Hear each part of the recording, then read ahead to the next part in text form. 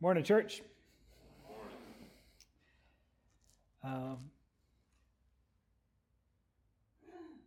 It's amazing to me how the presence of Jesus brings the often hidden and mysterious spiritual world into vivid clarity. We saw this in the story of Jesus' baptism. We read that a couple weeks ago. And when that happened, we saw the full Trinity manifest.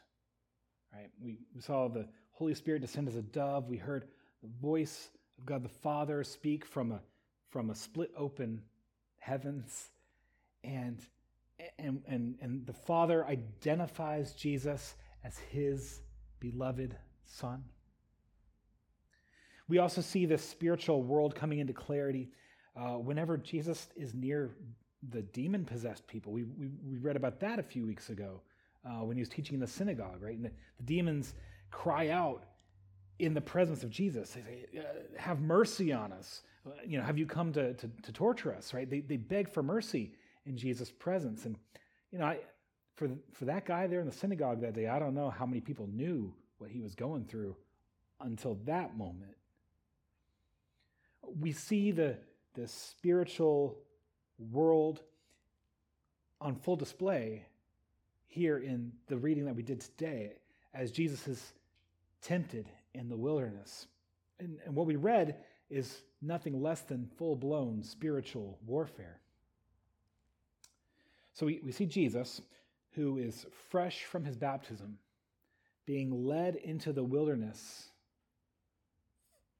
for no other purpose than to face the devil mano a mano.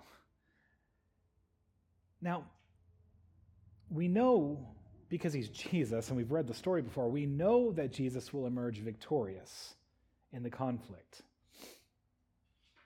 If not, we wouldn't still be talking about Jesus today. But I want to highlight something for you. It isn't when Jesus resists temptation that God spoke his approval. Right?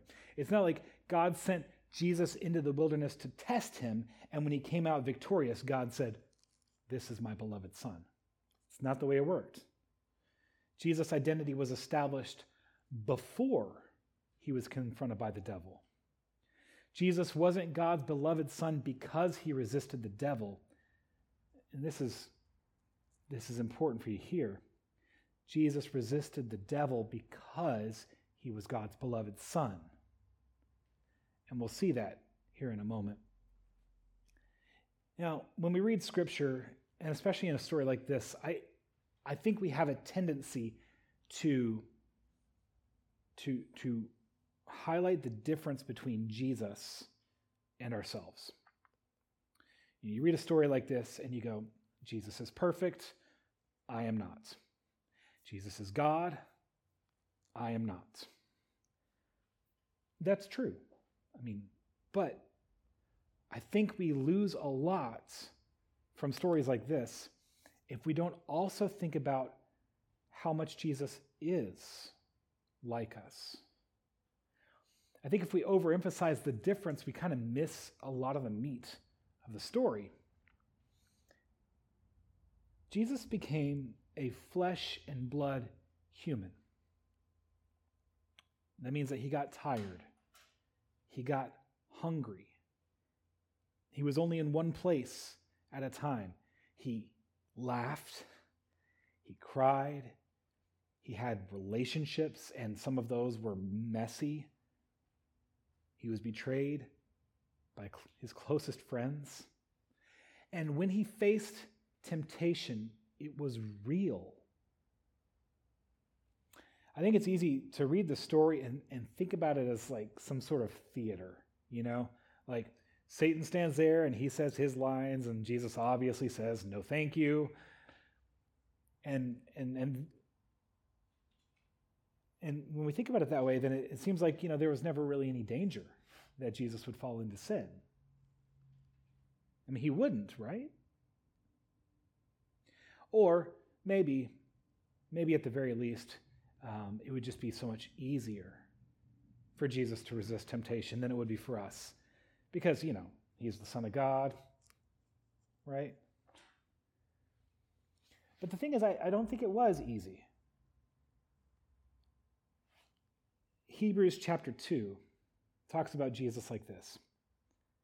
For this reason, he had to be made like them, fully human in every way, in order that he might become a merciful and faithful high priest in service to God, that he might make atonement for the sins of the people. Listen carefully. Because he himself suffered when he was tempted, he is able to help those who are being tempted. Now, that doesn't sound like theater to me. That doesn't sound easy to me. He himself suffered when he was tempted. The writer of Hebrews wants us to understand that Jesus' struggle with temptation was just like ours. And because it was just like ours, that makes Jesus sympathetic and compassionate with our struggles. Guys, I don't know if you've ever felt alone in your struggles. But according to the Bible here, you never are, because Jesus gets it. So rather than looking at this as a story merely about the difference between Jesus and us, which is easy enough to do, but maybe we can learn some things about the realities of spiritual struggles by paying attention to what's going on. So, the first thing to notice is, of course, that the devil comes to Jesus when Jesus is in a physically weakened state, when he is totally isolated. And I know that temptations come every day, but it's naive to think that they aren't especially potent when we're running on fumes. There is a connection between your body and your spirit. I promise there is. When you're hungry, when you're tired, when you're stressed or anxious, when you feel alone or insecure, those are the times that it's particularly easy to fall into seeking comfort or control or relief in any number of ways that you actually know are wrong. So the devil comes to Jesus when he's at a physical low point with no one to support him. And his attack comes on a few different fronts. So first what he does is he attacks Jesus in the weakness of his flesh. It says he'd been 40 days without food, and God bless Matthew for spelling it out for us. He'd been fasting for 40 days and 40 nights, and according to Matthew, he was hungry. Thanks, Matthew. But he was, genuinely hungry. And I guess it's important for him to point that out so that we recognize Jesus really is human, So the devil comes to him and says, if you are the Son of God, turn these stones into bread. Now, of course, Jesus could have done it. We know this. He turns water into wine. He multiplies loaves and fish. We know this. Jesus knows this. Satan knows this. Everybody knows that he can do it. That's not what's at stake here. What the devil is doing is he's making a mockery of this act of worship, this fasting that Jesus has done. He wants Jesus to put his own wants and cravings ahead of his devotion to the Father. This tactic worked really well when the devil tried it the first time with Adam and Eve in the garden. Did God really say you can't eat that? It's really good for you. There's an insidious lie underneath this temptation. It's as if Satan is saying, your Father won't care for you. He doesn't care for you. You can't trust him to provide. You have to take matters into your own hands. You'd be foolish not to. But Jesus knows for a fact that his Father does care for him. That's why in just 2 chapters later in Matthew, Jesus will preach to the crowds on the mount, "Don't worry about what you will eat or drink or what you will wear, for your heavenly Father knows you need these things. But seek first his kingdom and his righteousness, and all these will be given to you as well." It's just not theoretical for Jesus. I mean, he's preaching life that he's lived. It even goes deeper for Jesus, right? Because he doesn't answer with that. He answers with this: "Man does not live by bread alone, but by every word that comes from the mouth of God." But what does that mean? Well, consider this. The earth is teeming with life because God spoke. The grass of the field, the grains of wheat, that he might hunger for, those exist because God said, "Let there be life." Bread isn't the solution. Not really. It might be the means, but it's not the solution. Ultimately, bread does not give or sustain life. Life is a gift from God.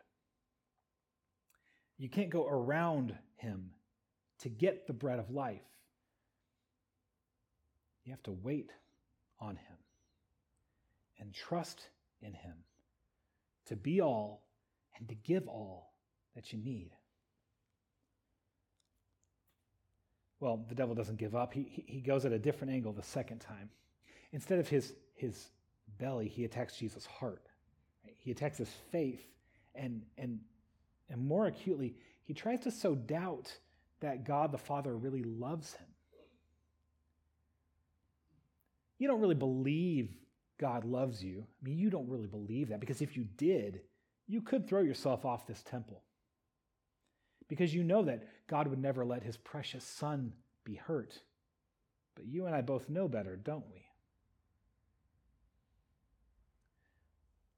It's an interesting question, right? Because we know why Jesus came to earth. So does Jesus, and so does Satan. Jesus came because the Father sent him to die. This isn't hypothetical. The devil is trying to force Jesus to see his Father as cruel and indifferent and unloving. What kind of parent wouldn't do everything in their power to protect their child? And yet we both know the Father won't save you from dying. I think a lot of us heard that same sort of lie in our own hearts from time to time. How could a loving God let me suffer this way?